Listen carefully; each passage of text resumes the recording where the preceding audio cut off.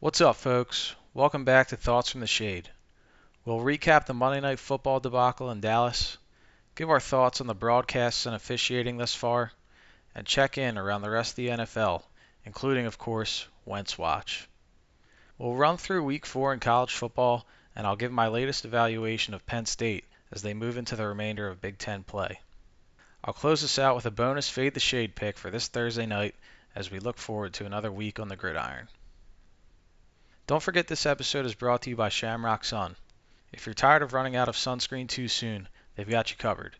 Go to shamrocksun.com and enter promo code SHADE in all caps when you're ready to pull the trigger on one of their big ass bottles of sunscreen. Now strap in. Here's episode 10 of Thoughts from the Shade.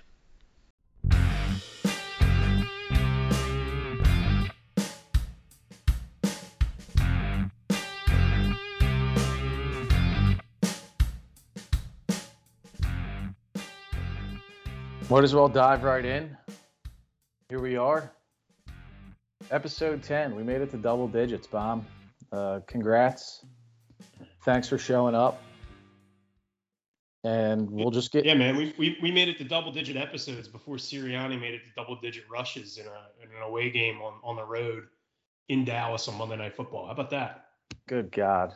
Yeah, I was going to say, we'll just get right into a team that didn't show up on Monday Night Football.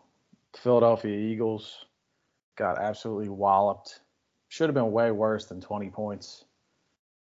But we saw what transpired. It was disgusting. There's a lot to get to, a lot to touch on. I actually went back through group chat text messages to kind of see what we were griping about last night in prep for the show. So I'll send it over to you, Bomb. I don't know where you want to start. If you have any opening monologue on the state of this team after a complete and utter embarrassment Monday night. Yeah, I'll get to the team. But first, I just got to say, how about them Cowboys, baby? You heard it here first from your favorite handicapper. He said it was going to be a wrap. I think the exact quote last week was 20 points. So there you have it, folks. There's your pick. You know, I'm not rooting for the Cowboys, but if you're going to lose, let's make a little money. Last night, I mean, that was the most disgusting, gutless performance I've seen from a team in quite some time. You know, I was looking at Nick Sirianni on the sideline. Is it me, or does this guy look like he'd be better suited to coach like Roman Catholic? Like, I'm looking at the guy. He looks like he'd look great in that purple and black. He looks absolutely pathetic on the sidelines. The whole staff kind of looks pathetic, and I know we're high on Gannon, and obviously that didn't shake out positively last night. But the whole staff, they're all 40 or late 30s. They look like young kids. They look like a high school staff, honestly. Yeah, I mean, he looks like he'd be, you know, just happy as can be coaching a 7-4 Roman Catholic team that gets routed by LaSalle in the prep every single year. So maybe that's what they are in the NFC East. I don't know. The other thought I had was during the week, you know, he's pumping these T-shirts. And if he's not, you know, I'm looking at other career paths for Nick Sirianni. If he doesn't coach Roman, I think he'd do a hell of a job getting with the situation, getting with Paulie D, getting with Vinny, and maybe running that Shore store, you know, the store that emblazons the custom T-shirts. Maybe he can get like Dak Prescott was here on a pair of booty shorts and wear them around. Who was the manager at the Shore store? Was the guy's name Danny? That skinny guy that owned the house and the store. Yeah, let's call up Danny. Maybe we can get him on the horn and find a new gig for Sirianni. It was all around just so bad. I think the toughest thing for me was to see how bad Jalen Hurts struggled last night. First drive, Eagles go down the field looking to piece something together, and has Rager open on a deep ball in the end zone, kind of between. He's behind the corner and the safety's not there yet, and the ball's just underthrown. Obviously, the deep ball hasn't been Hurts' strength, and he missed that one there. Defense turned it around and made a play on Dak in the end zone to score a touchdown and even the game. But even the rest of the night, I mean, he was under a lot of pressure. Offensive line was garbage last night. But through the pick six, In the second half, the guy's name is slipping me right now, the corner on the Cowboys that was from Bama as well. Diggs. But Diggs, yeah, Trayvon Diggs. He had a really nice game. And then a number of other just throws that he could have made. I mean, there weren't many where he had a clean pocket and a clean look, but there were some throws that he should have made. Specifically, I remember one to Goddard. I think it was the play before the pick six, maybe. But didn't look good. I'll give him a little bit of credit just for the fact that I don't know how you continue to play in that game. I don't know how you don't walk off the field. I think I was texting you during the game when the Eagles got the ball back in the fourth quarter with maybe like 4 minutes left. And I said, can we just come out in the victory formation and kneel it 3 times and then punt it? Like, we need to just end this. That was just disgusting altogether. And I don't know where we go from here. I mean, it can't get much worse for Hurts. That was a tough game. But at the same time, I wasn't high on Dallas's defense, so I don't know what we got with Hurts, but we're gonna figure it out. And I kind of feel like that was the objective of this season, even if we were. Well, before we start opining on the season, I mean, let's get to the game, right? So Hurts, you mentioned it. He's got the shot to Reagor. Is it that he can't reach these guys on the deep ball, or does he throw it too late? Because it seems like every time there's a guy open, on a deep ball, he's throwing it to like the goal line, which really never occurs on a deep shot, right? You normally want to get it in the hands of the guy and let him run into the end zone. It's like he's waiting for them to get to like the 10 or the 5 or the goal line and just chucking up like a Drew Brees duck. Like, what is it? What's your take? Something's not right, whether it's late or whether he's just hesitant and not confident. But typically on successful deep balls, you'll see the quarterback throw the ball before the receiver is even open and behind the corner. And I don't think that's what we're seeing right now. I don't know if he has a weak arm. I mean, I guess he does, but like he can definitely throw it further than he did on that play to Reagor last night. So I'm not really sure what the issue is. He certainly didn't look confident last night, and I didn't see much of the San Francisco game, but it sounds like that was the case in week 2 as well. So I think it's just a confidence and a timing thing. It's got to be hard as a young quarterback to try to throw guys open, right? Like he was at Oklahoma, he was at Alabama, throwing to 5-star guys that are wide open all the time. And now in the league, when you get to the show, you got to throw guys open. And that's hard to do. It's an adjustment to make for rookie quarterbacks and guys coming out of college. And I mean, I wouldn't be confident to throw a ball before my receiver gets open, but that's what the especially Reagor, do. Right? Yeah, especially Reagor. Especially him. He did stay in bounds on that one though, so it would have probably been a nice score. But yeah, it just looks like a timing and confidence thing right now for Hurts. Yeah, I mean, I can't really kill Hurts too bad. He didn't play well. He looked rattled. But you got to ask yourself, like, what was that game plan? I mean, I get you get down early, but then it's 7-7. You get the defensive score. It's like really tough to get blown out when you get a defensive score, by the way. Like that is like incredible. But how do you? What was it? 3 runs with running backs? I know they had some design runs with Reagor or with Hurts. Miles Sanders had 2 carries for roughly 30 yards, actually 2 pretty good runs, and I think Gainwell had 1 carry in the fourth quarter. So if you assume if the knock on Hurts is, oh, we don't think he can throw, oh, we don't think he can hit a deep ball, oh, we don't think he can throw a guy open. Why is it that your running backs get a total of 3 runs to support a quarterback who doesn't appear like he could win an Elite 11 competition against 16-year-olds? Can someone explain that game plan to me? It was bad. I don't know either, especially after the game. Sirianni was talking about keeping up with Dallas and that kind of strategy there. But we clearly don't have the offense to run and gun with Dak and the Cowboys. Keeping up with Dallas. How about like the first 15 scripted? Like what was that? Yeah, Look, we was it don't. just the deep shot? Was that it? And Sirianni's like, I'm out of tricks. What do we do next? Yeah, we don't even have that. They look severely underprepared for sure. 2 weeks in a row on offense. But he talked about keeping up. Like when you see the way your defense played the first few series, the whole objective should be to sustain drives, chew clock, let the And keep Dallas defense off the rest. field. Even if you can't get a field goal or a score, move the ball and pin them back. And the one time that they did it, granted it was through an interception, the Eagles made a play. So I didn't get it. And even to start the second half, Eagles are down 20-7. It should have been 35-0 at halftime. Yep. No question. Should have been 35-zip. And you're down 20-7.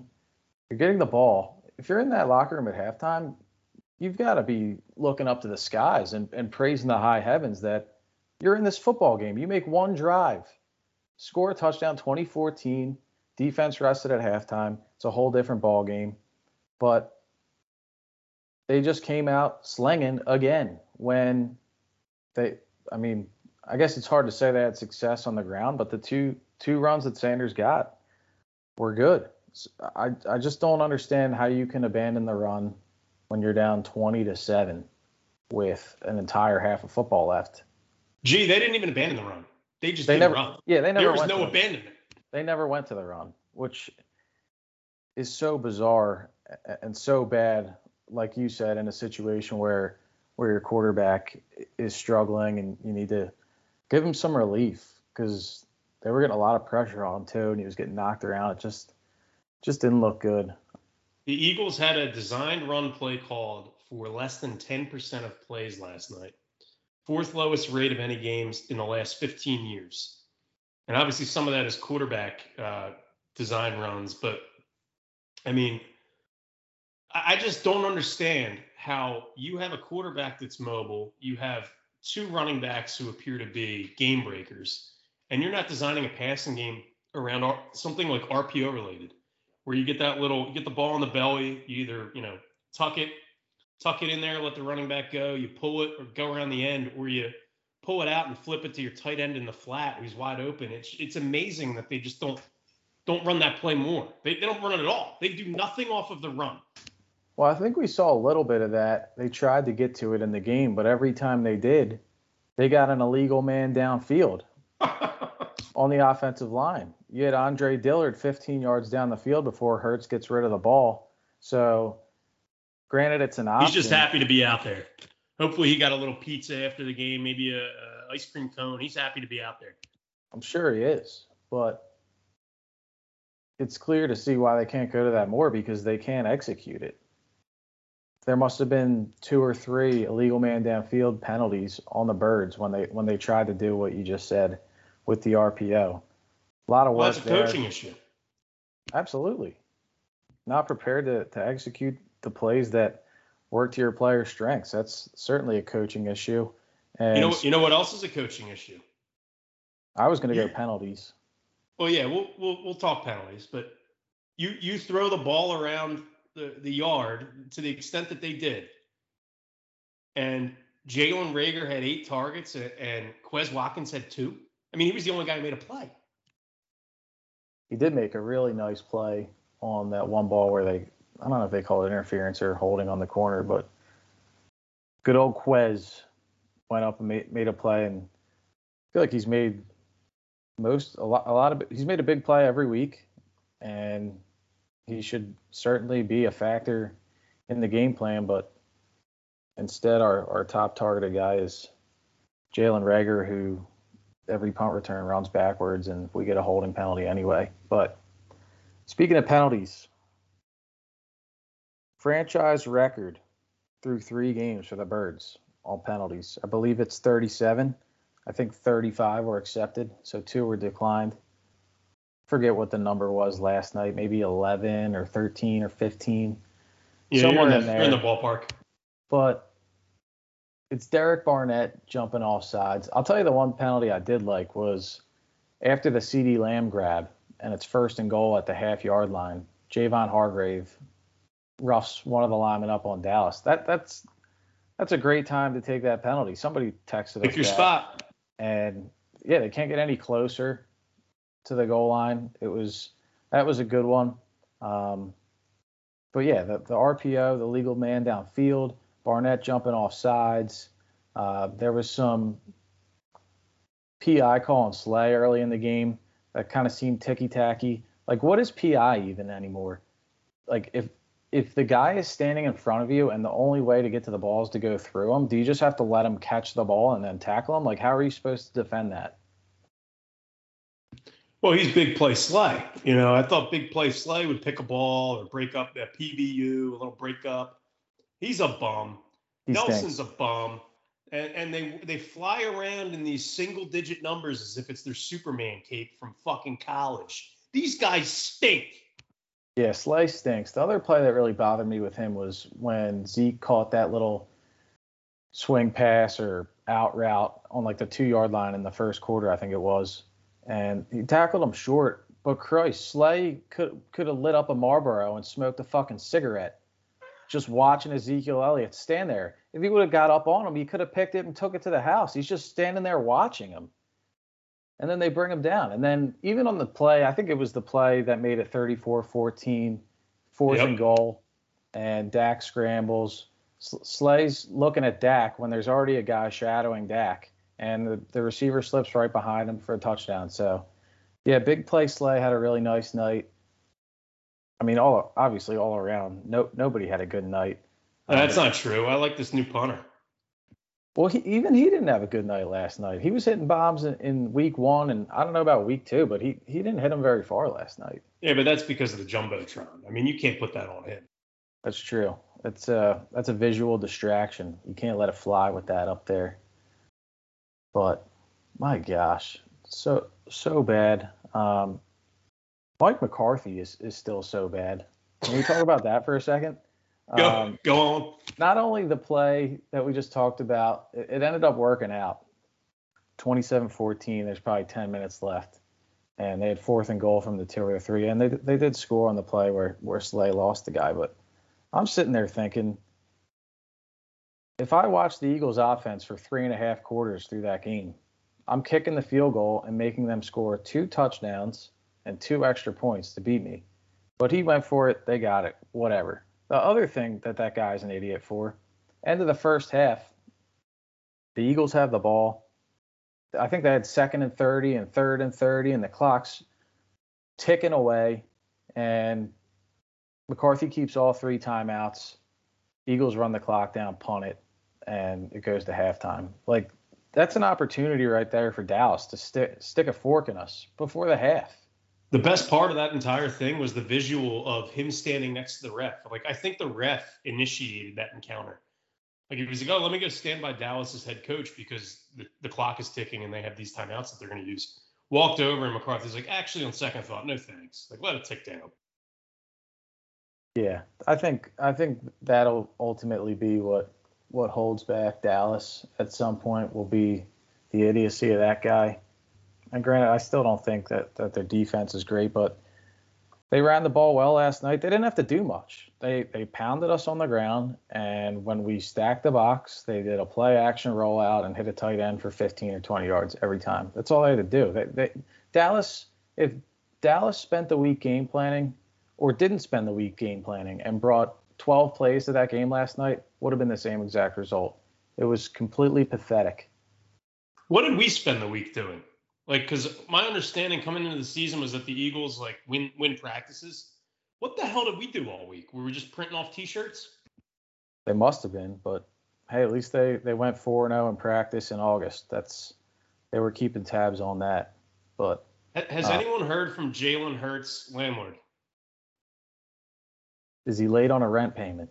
Where does he live? Does he live in New York? I'm assuming the CDC moratorium is still in effect up there.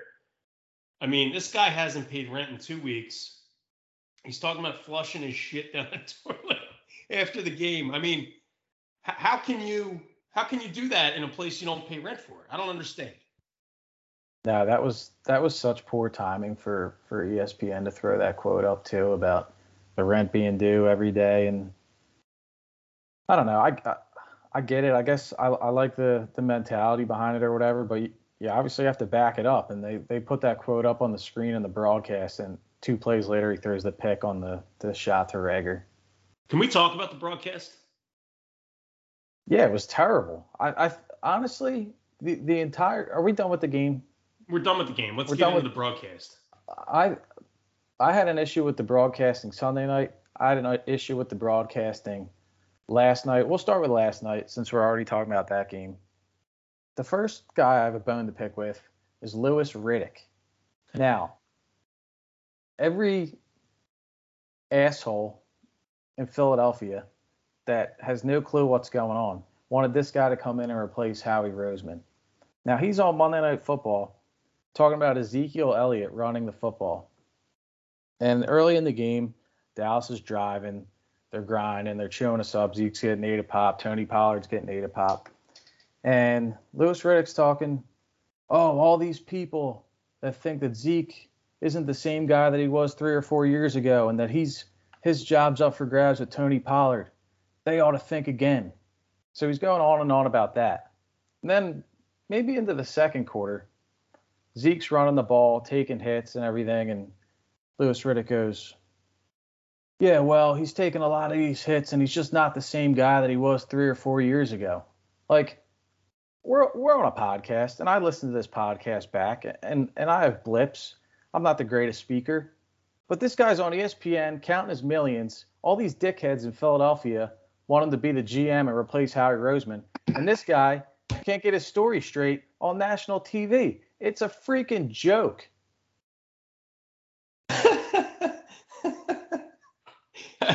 I couldn't agree more. You know, the highlight of the broadcast for me was when they brought in John Perry on the review at the goal line, and I'm literally listening to him talk, and like he's talking about, oh well, if you piece it together, I feel as if this is a touchdown. When is that the standard for reviewing a freaking call on the field? I mean, I just can't. The only guy that should be doing reviews across every single fucking network is Pereira. He's the only guy I trust. Parry stinks. The guy on NBC stinks. The guy on CBS stinks. They all stink. I want Pereira across every single NFL game, across every single college game. He's the only guy I trust. Yeah, Pereira always seems to get it right. And that thing about piecing it together, like, is the ref standing down there looking in that little booth trying to piece it together, or is he just going to see what he sees and call it what it is? Now, I don't know if they got the call right? But on the first plunge or dive for Dak on that play, you didn't see the ball cross the pylon. And then he kind of got stood up and pushed back, and then he reached over. And another issue with the broadcast last night, no replays on a lot of these plays. And Zero.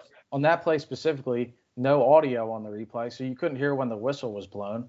But again, piecing it together, that's dog shit. It's not piecing it together. We all have 2 eyes. You see what you see, and you make the call. You can't be in there, well, if this happened and, well, he was under the pile. Where's the ball? Just tell me where the ball is. I see in this frame we have a fan in the first row who appears to have 10 ounces of beer left. And in the next frame, he's got 8 ounces of beer left, and here's where the ball is in relation to his knee. Like, what are we talking about? And then later in the game, you have a ref on the freaking sideline, 5 feet away, 10 feet away, whatever it is, from a guy who goes up in the air, gets 1 foot down, and falls out of bounds like 10 yards later. And you get John Parry coming back on, being the apologist. Well, this is because of positioning. Where are his eyes? That was the worst call I've ever seen. And you got Sirianni trying to throw the flag. You got Dallas. And they're talking about Dallas as if they're the only team who ever practices like going hurry up in a situation where you catch like a call. They're like, oh, they practice this. They're going to get everybody to the line here. I mean, that was some pathetic broadcasting. And don't get me started on Greasy. It was pathetic. That play I think it was to Wilson. It was a deep ball on the sideline. But that ref it was right in front of his face. And I'm watching the game with my 60-year-old dad who's on a couch. The guy can't see 3 feet in front of him, and he goes, that's not a catch. But they're paying this guy to stand 5 feet from him, and he can't see that there was not 2 feet in bounds and a catch. It was terrible, and we got no replays all night. We didn't get a replay on that. We didn't get replays on a lot of penalties. Granted, I'm not whatsoever blaming penalties for the reason why the Eagles No, lost it doesn't this game affect the game. whatsoever. It's the broader NFL product. Yeah. If you watch that Sunday night game, they pulled the same shit. That helmet-to-helmet on Davante Adams, they bring in their guy, the NBC guy, their review guy, and he starts talking about how, well, the NFL has guys that aren't behind the play anymore. They're actually further up the field, so he missed the shot. It's like, well, I see the guy who isn't breathing on the field, who isn't moving. I'm assuming he may have gotten knocked in the head. That one was clear as day. For all the targeting calls that they make, and they're so quick to pull the trigger on, to not throw the flag on that play was a sin and a disgrace. But the last thing I'll say about the Eagles commentary and our boy Louis Riddick, I think you texted me this, but Jalen Hurts throws the pick six to Diggs, and then the next series, Louis Riddick goes, yeah, well, if I'm the Eagles here, I think you would want to try for a double move since Diggs picked that out route last drive. Maybe you get him to bite and you hit something over the top. Yeah, you're down by 50 points. We're going to run a double move. Like, Captain Obvious, hello, how are you? And you're counting that sack of cash for giving this second-rate analysis. It's just a disgrace, but back do you to think, let me ask you something. Do you think Sure. this is a strategic, I think this is a strategic decision by ESPN to put absolute horseshit on the broadcast, because what they're doing is actually pushing people to the Manning cast. And I think it's all part of their broader plan to try to attract Eli or Peyton to actually be the real Monday night analyst. I only flipped that on for a couple plays last night because I was having some technical difficulties on normal ESPN, but yeah, I don't know. I might have to give that a shot next Monday full time because, I mean, you got. Oh, no, you can't. You can't. They're not coming back till week 7. We got the horse shit and have to watch the real broadcast. Like, I would have loved to have flipped over to the man, but you can't watch that while you're watching your team. No, yeah, you wanna get the full experience, be locked in. But instead, you got Steve Levy calling the game like it's the NHL playoffs in 2002. Yeah, Rangers Islanders with Riddick and Greasy, but whatever. And then that NBC telecast for Sunday Night Football. I mean, great game. Another tough game to watch though, with all the flags and whistles and stoppages. But I thought unjustly so. It was an absolute Shanahan stroke fest. They were talking about this guy like he was Vince Lombardi, and he's got a losing record. Talking about formations and sending guys in motion. They got in the red zone numerous times in the game, and granted, they punched it in a good amount, but they ran all these gadget plays in the red zone and had to get to 3rd and 4th and goal, and then finally line up in the I formation and hand it to Sermon to get a touchdown late in the game. That was the best play call of the game the guy had. 3rd and goal at the 1. I formation, hand it off to your power running back, stuff it in. Not all this gimmick shit. And the best part was that they took the lead with 37 seconds left, and they still didn't take off enough time to get the dub. And they're stroking this guy off like he's Lombardi. It's just a joke. Everything's a love fest. Just call the game. Do you remember his exquisite play design on the quarterback sneak that Collinsworth was fawning over? I'm sure. I don't remember specifically, but I'm sure I heard it. But lay it on us, please.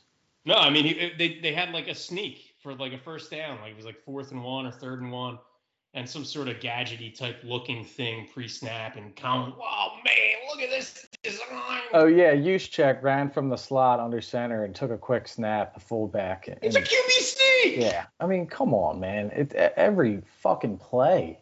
It's just like, why don't we just call the game? And then I'm just so glad that they lost that game after the way they talked about Shanahan and the 49ers. What has that guy ever done? He lost in the Super Bowl with the 49ers, and he was the offensive coordinator for the Falcons, right, when they blew the 28-3 lead. Yeah. And they talk about him like he's one of the greats. It's a complete joke. But Aaron Rodgers, what a treat to watch that guy. I mean, all the drama over the summer and all the weird stuff going on in Green Bay, and 37 seconds left. You could go to bed, right? It's Sunday night. You're tired. You don't want to get up for work in the morning, so you stretch it out. You watch it. Sure as shit, the guy gets him down the field, and Crosby nails. I think it was like a 50 or 55 yarder, but guy's automatic. And the other thing I thought about with that game is, would Matt LaFleur have a head coaching job if it wasn't for Aaron Rodgers? Well, NBC would have you believe he wouldn't have a head coaching job if it wasn't for Shanahan. Yeah, what are they, on the same coaching tree or something, and they were going through that? Oh, yeah. They're good friends, and Shanahan brought them up, and this and that, and, it's a joke. They didn't look like friends when they shook hands after the game, because now it's coming back to me.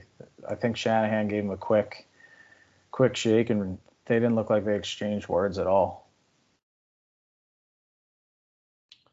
Yeah, I don't know. I mean, Rodgers makes that team tick, right? It kind of shows you how incompetent Mike McCarthy was. I mean, all LaFleur does is say, all right, throw it to Adams. Yeah, just as long as he doesn't hose it up in the playoffs again like he did last year for them. But anything else on the Eagles or Sunday night? No, not much. I mean, I think just the overall theme from even the primetime games, the broadcasting was atrocious. The officiating was atrocious. Too many flags. That 49ers game would have been a blowout had a lot of those calls not been made or had gone the Niners way. I mean, LaFleur was hot at halftime. Yeah, it's been tough to watch with all the laundry getting thrown out there. But the only other notes I had for NFL, Chiefs lost again. And big ups, Andy Reid. Hope you're all right, bro. We hope you can get into Philly this week and put a smackdown on our team. But that team's in last place in the AFC West. They're 1-2. They probably should be 0-3. I don't know. Did the Chiefs miss the playoffs this year? I don't see that happening, but I mean, not a good start. Not a good start at all. That division, I think that division's a bit of fool's gold. I don't think the Raiders are that good. I actually think the Chargers are gonna be solid for the remainder of the year. They have the second year QB Herbert. So I don't know. I mean, I think the Chiefs will be there at the end of the year. Now, whether they win the division or they're a wild card team, I guess that's TBD. Right. Yeah, I think it's the Chargers and the Chiefs in that division. I'm not high on the Raiders or Denver. I think Denver and Vegas are both 3-0, and I think Carolina's 3-0. Well, it's funny. You were talking about the schedule.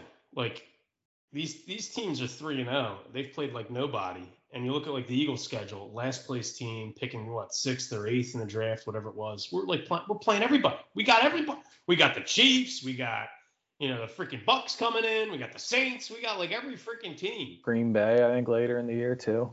It's unbelievable. Yeah, what kind of last place schedule did we get? But wouldn't have mattered, I don't think. No. Big game at 4:25 on Sunday. Bucks, Rams. Rams took it to them. They knocked Tom Brady around a little bit. Stafford looked really good.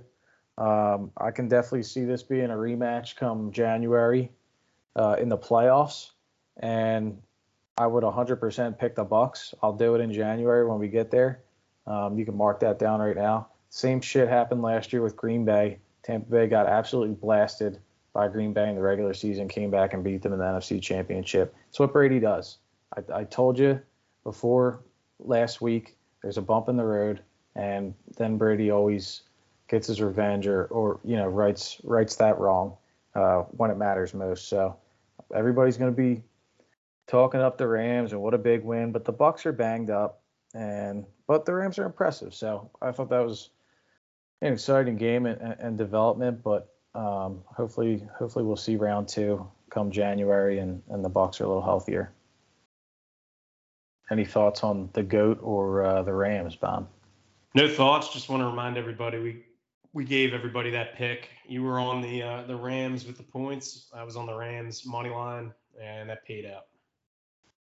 Yeah, we're not doing too bad. I'm clawing back in college, and I think I'm one game over 500 in NFL. And Bob, you're cooking all around. So We thought it was Fade the Shade. It'll still be titled Fade the Shade, but maybe some opportunities out there. Let's move over to college. A lot of good action. Before we do that, sure. Can we jump in about the guy in Indianapolis? Oh yeah, how could I forget? We need a little Wentz watch. He played on 2 bum ankles on Sunday against Tennessee. They lost 25-16. Didn't sound like a performance to remember for number 2. But, Baum, you brought it up. What do you got?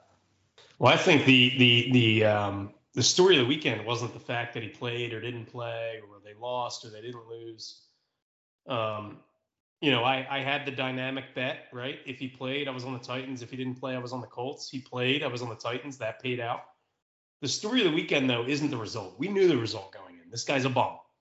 The story of the weekend was Jim Irsay getting all liquored up down in Nashville, singing songs and hanging out with his people, and then like getting so tooted that he literally talks for 2 minutes about this case of buyer's remorse that he has, saying that his Carson Wentz's MO is that he's not healthy. Well, he is respected in the locker room. He's a great leader, but he's not healthy. And also he's unvaccinated. And while we respect his choice, I can't depend on the guy. So, I mean, talk about just a total case of buyer's remorse from the guy who owns the team. And you can't help but wonder, Ballard and Reich, like, are these guys on the hot seat? We did talk earlier in the year about how they negotiated their contracts before Wentz even took a snap. So don't be surprised if these guys cut bait quick, end of the year, cut day, whatever it is next year, depending upon the contract. I mean, there's a clear case of buyer's remorse here from Jim Irsay and the Colts. It's tough to see. Not that shocking though. But things are really bad in Indy, and Irsay's got buyer's remorse. Well, I'll tell you who's got seller's remorse. The Wisconsin Badgers letting Jack Cohn go to Notre Dame. Not that he was really a factor on Saturday, but I watched that game more than I watched the Penn State game on Saturday. Notre Dame, Wisconsin at Soldier Field in Chicago. Notre Dame got a big win. I don't know what the score was, 41-24 or something like that. I don't know. It was not a close game. But I will say that kid Mertz on Wisconsin, their highest graded quarterback recruit in program history. Was he a 4-star? I don't know what he is. I'll tell you what he is. He's a bum. That kid stinks. He's so bad. And that team is so bad. He had a lot of opportunities in that game to hit guys on, little play action out routes and whatnot. And he just refused to throw the ball. Just another guy with no confidence. And really, I thought Wisconsin was going to win the game going into it. Had a bye week, correct some things. And I'm not impressed with Notre Dame, but I'm totally out on Wisconsin. They're not contending for the Big Ten West. They're not contending for anything, not as long as that kid is playing quarterback, because he is so bad. When you say Mertz stunk, you know what else stunk about that game? My pick? The line. Notre Dame was a 7-point dog. That made no sense. Yeah, it didn't make much sense. I mean, after watching the game, it didn't make any sense, that's for sure. But going into it, I thought it was big. I thought it was too big. So I was like, do they know something we don't know? And Wisconsin's going to blow them out. Clearly wasn't the case. You were on the right side. You were on outright. Not only on the right side, money line, baby. Good pick, man. That was awesome. But Jack Cohn wasn't overly impressive either. He got dinged up in the game, and Notre Dame had to bring in their third-string quarterback. Don't know the kid's name. Believe he wears number 10. He came in and started marching him right down the field. He played pretty well. But Notre Dame's second stringer was out for some reason, and the best quarterback on the field in Chicago on Saturday was Notre Dame's third stringer. So really bizarre, but just goes to show kind of how poor Wisconsin does at the quarterback position. To have Cohn, he's gone. He still stinks. To have Mertz, he's even worse. And Notre Dame's got a third stringer that looks better than them both. Another takeaway from that game was Brian Kelly, winningest coach in Notre Dame history. Like, did I hear that right? Yeah, I mean, he's been there for so long. And, normally Notre Dame just churns through coaches, at least in modern history, whether it's Ty Willingham, some of the others, Charlie Weiss. But yeah, I mean, he's stuck around. He's got the support of the AD. He's, not that I can say he's turned around the program, but he's made a lot of changes to the program, recruiting a different caliber kid, putting turf in on the field where normally they grow it out. So clearly he's got some staying power. I don't get what it is. I think the guy is not a championship caliber coach whatsoever. But, say what you want about him. At least he's won, I guess, consistently. I don't know that that's good enough at Notre Dame, though. Right, and you look at Notre Dame, and they're supposed to be this prestigious program, and they're like the Dallas Cowboys of college football. Everybody that doesn't have a team just roots for them, and they watched Rudy, and they have their Notre Dame starter jacket from their childhood, and all this bullshit. But you look at Brian Kelly, and you look at Notre Dame, apparently this elite, prestigious program, and Brian Kelly is your most winning is it most winningest winningest coach? Winningest. Yeah, grammar police. So I'm like, I need some help. But yeah, Brian Kelly's the winningest coach at Notre Dame for that program. That's kind of sad because I don't think he's a great coach. Who's Penn State's winningest coach? You're really gonna go there right now? I mean, it depends. What number are you going? Are you going off the 409? Or are you going off the 298? Or what are we? How does Penn State calculate it? Any idea? Look, man, you know that I'm not a Joe Pa honk or an apologist or a 409er. I'm not a 409er, man. So let's just leave it at that. What else happened in college football this weekend? Clemson. Well, let's talk about. Can we talk about Brian Kelly's old school? Where was he at? Bearcats, Cincinnati. Cincy coming off the bye this week at Notre Dame. Oh, you're looking forward already. Oh, I'm looking forward. We'll talk about it later in the week, but I just want to say, watch out. Watch out. Big game. Huge game. That should be a good one. But yeah, I was going to say Clemson took an L. Looks like their playoff hopes are completely squashed, and the playoff hopes of the ACC are completely squashed, it looks like. I think you called that one preseason bomb, so good on you. Just kind of surprising.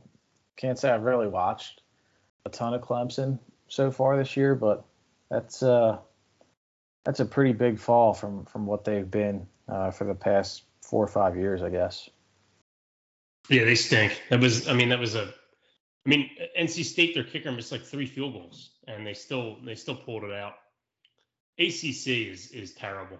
I mean, I gave a pick here early in the year. I said take over 7 wins, Pitt Panthers. They might win the ACC.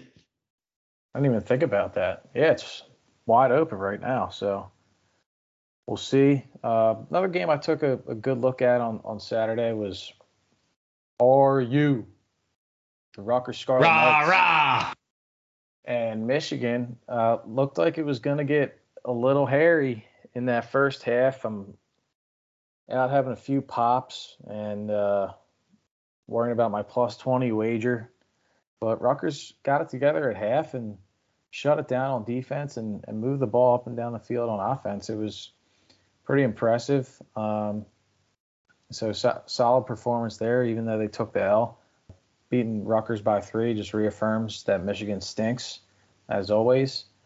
What else happened in college? Arkansas got a big win over A&M. They skyrocketed up the AP rankings, and I think they played Georgia this weekend, 8 versus 2. That's a huge game. And then the last game of the night that I watched Saturday was Oklahoma, West Virginia. Oh, dude. Sorry, Bomb. I'm gonna take my flowers on this one. I gave out West Virginia, but how about what's his name, Spencer Rattler? They were chanting for the backup like the whole entire game, and Oklahoma still won, but they looked horrible. And I don't know what West Virginia is. I think they're just kind of a middle of the road or top 3rd team in the Big 12. But to have the home faithful chanting for the backup for against the guy that's your quarterback's like the preseason Heisman favorite. It's pretty crazy. And I think Herb Street was on the call, and he was saying how could the fans do this? And everybody's feeling bad for Spencer Rattler. Well, little did I know, I got some intel on Sunday from a friend. This guy might be the cockiest MFer on the planet, dude. There's a video of him in high school with his teammates, and he's just completely shitting on them the whole time. Like, oh, you got to catch that. You got to do this. You got to do that. And his teammates are giving it back to him. Well, Spencer, you've never thrown a bad ball, and you think you're the best just because you went to Elite 11 and all this shit. And he's just relentless, like not apologetic, not agreeing to disagree. He's just ripping his friends or his teammates in high school. And I saw that, and I was like, yeah, I don't feel bad for this kid whatsoever. How much of that do you think is engineered? Like, I watched it, and it was like, what was it, a 3-minute video, right? I think so. And I'm like, by about 1:30, I was like, I'm getting really uncomfortable right now watching this. A little secondhand embarrassment. Yeah, like it was really, I mean, accusatory of his teammates. Now, how much of that is like a guy who's maybe a young kid trying to kind of show that he's got leadership attributes in front of a camera, and it comes off totally the wrong way because you're hamming it up? I don't know. I'm not going to crucify the kid for that at whatever age, but if that's how he's acting in Oklahoma, I can see why the student body is chanting for the backup. Exactly. Yeah. Yeah, I see your point there, and he could have been young, and we all learn and grow in time and whatnot, but that rubbed me the wrong way. I mean, we get after each other and talk shop and talk shit and whatever, but it always comes to a point where we shake hands or call it quits. And yeah, and when we're out on the golf course and I call you a bum, it's coming from another bum. Like, you can't call a guy a bum when you're like a national like top player. Like, you just can't do that. Takes you're a one bum, to know one. Yeah, real recognize real, bum recognize bum. I like that. But yeah, a lot of chaos in college football. I think there's only two like deadbeat top tier teams right now, and it's Alabama and Georgia. Penn State moves up to 4 in the AP ranking after beating Villanova, and they didn't cover. Heard a little bit about that from some folks, and I don't really care that much. V's up. It doesn't matter. They were playing third and fourth stringers by the fourth quarter, so not much to make of that game. I don't know how you move up 2 spots after a win like that, though. Just really weird. But a little concerned after Wisconsin's performance on Saturday and also the performance of Auburn. They were given a good scare and a good run by Georgia State. Now, who the hell is Georgia State? Well, they were beating Auburn, I believe, into the fourth quarter, and Auburn pulled out the win. But looked like 2 marquee top 25 wins for the Knits early on, and who knows how long Auburn and Wisconsin are looked at as good wins. I mean, Wisconsin, I don't think can be anymore, and maybe Auburn just had a weird week, a one-off. Who the hell knows? But just it feels wrong to look at State being number 4. I mean, we'll take it, and I don't think there's a lot of teams out there deserving of that high of a ranking right now. But between the 2 wins and the performance of those 2 teams this week, and then I'm watching the game Saturday, and we're playing an FCS team, Villanova. We can't even push them off the ball. We can't even run the football down their throat. Like, you would think a good team playing an inferior opponent could just line up, get your 5 big linemen, push them off the ball, run it down the field. Do what Dallas did to the Eagles last night. Like, just do that. Run 10 or 15 plays all day, get a huge lead, and call it a day. But Clifford lit it up. Washington, Dotson, all good stuff. But if they don't have balance in these Big Ten games, they're going to slip, and they won't be at the top for long. So they got to find some balance. I mean, I feel like you're already looking for an out with Penn State. I mean, you got to remember, Villanova probably had a big speech from Jay Wright in the locker room about like attitude and catitude and this and that. So those guys were coming out fired up. V's were up, ready to play the boys. Come on, man. They're getting on that bus, and the university's counting that check from Penn State, and they're going home Saturday and partying and moving on to their FCS schedule. Like, they're not catted up. I mean, I guess you could say it's their Super Bowl and their one big shot on the big stage, but come on, dude. If you're Penn State and you want to be elite, beat the brakes off of them. Show it. Well, at least they didn't have a linebacker quit mid-game, right? Yeah, like our friends, the Buckeyes. That was crazy. And then he was right on Twitter right after. That was awesome. Like, that was incredible. Yeah, I didn't see it. I saw the tweet and heard the news, but I didn't see any footage of him like running off the field or anything. So I'll have to check that out. But I mean, with these name, image, and likeness deals, like, I don't know if this guy like totally blew up his brand, but if I'm the University of Michigan, like, I'm gonna have this guy as like a sponsored athlete from Ohio State or like an ex-sponsored athlete. Like, how do we get this guy in like a Michigan shirt trolling his former team? That's what I would do. yeah, the social media team at Michigan will have to get on that, but that would be the ultimate troll job. That's good stuff. But yeah, that's about all I got on the college front. Penn State home Saturday night against Indiana, and hopefully they can stay unscathed. And Iowa's got Maryland Friday night at Maryland. I think they're only like a 3-point favorite, so might not be as easy as everybody thinks. So hoping that both teams come away unscathed so that we have a big matchup in a couple weeks here. Anything else for you, Bomb, on college football? Nothing. Looking forward to next week. Looking forward to the episode later in the week, getting the picks in. And I'll be crunching numbers. I'll be reviewing quarterbacks' Instagrams. I told you a couple weeks ago Bo Nix was a bum. I told you that he was pimping chicken sandwiches from Bojangles instead of reading the playbook, and he got yanked at the end of the last game. He's done. He's out. So I'll be doing more research. Rest assured that we'll have more winners later in the week. And thanks for your time, Jay. Thank you for your time. Appreciate it, man. And we're through 10 eps. We'll bring you 11 probably Friday morning with some picks. I'm going to give a bonus pick right now, though, because I like a side on Thursday night. Jacksonville and Cincinnati. I think Jacksonville's getting 7.5. Give me the Jags. 7.5. I'm not touching that game. Yeah, that Thursday night game last week was so brutal to watch. Like, they put the worst games on Thursday night. It's really not worth betting or worth watching. But after 4 days of the work week, you're scrapping and clawing for anything at that point. So if you want to watch and you want to bet and you want to back me, hop on the Jags. And if you want to fade the shade, Cincy's your play. But I think that'll just about do it for episode 10. And thanks, everybody, for listening. Thanks for sticking with us and the support. If you like the show, tell a friend, tell your uncle, tell your dad, and follow us on Instagram. Maybe throw us a subscribe on your favorite podcast app, and we'll talk to you later in the week.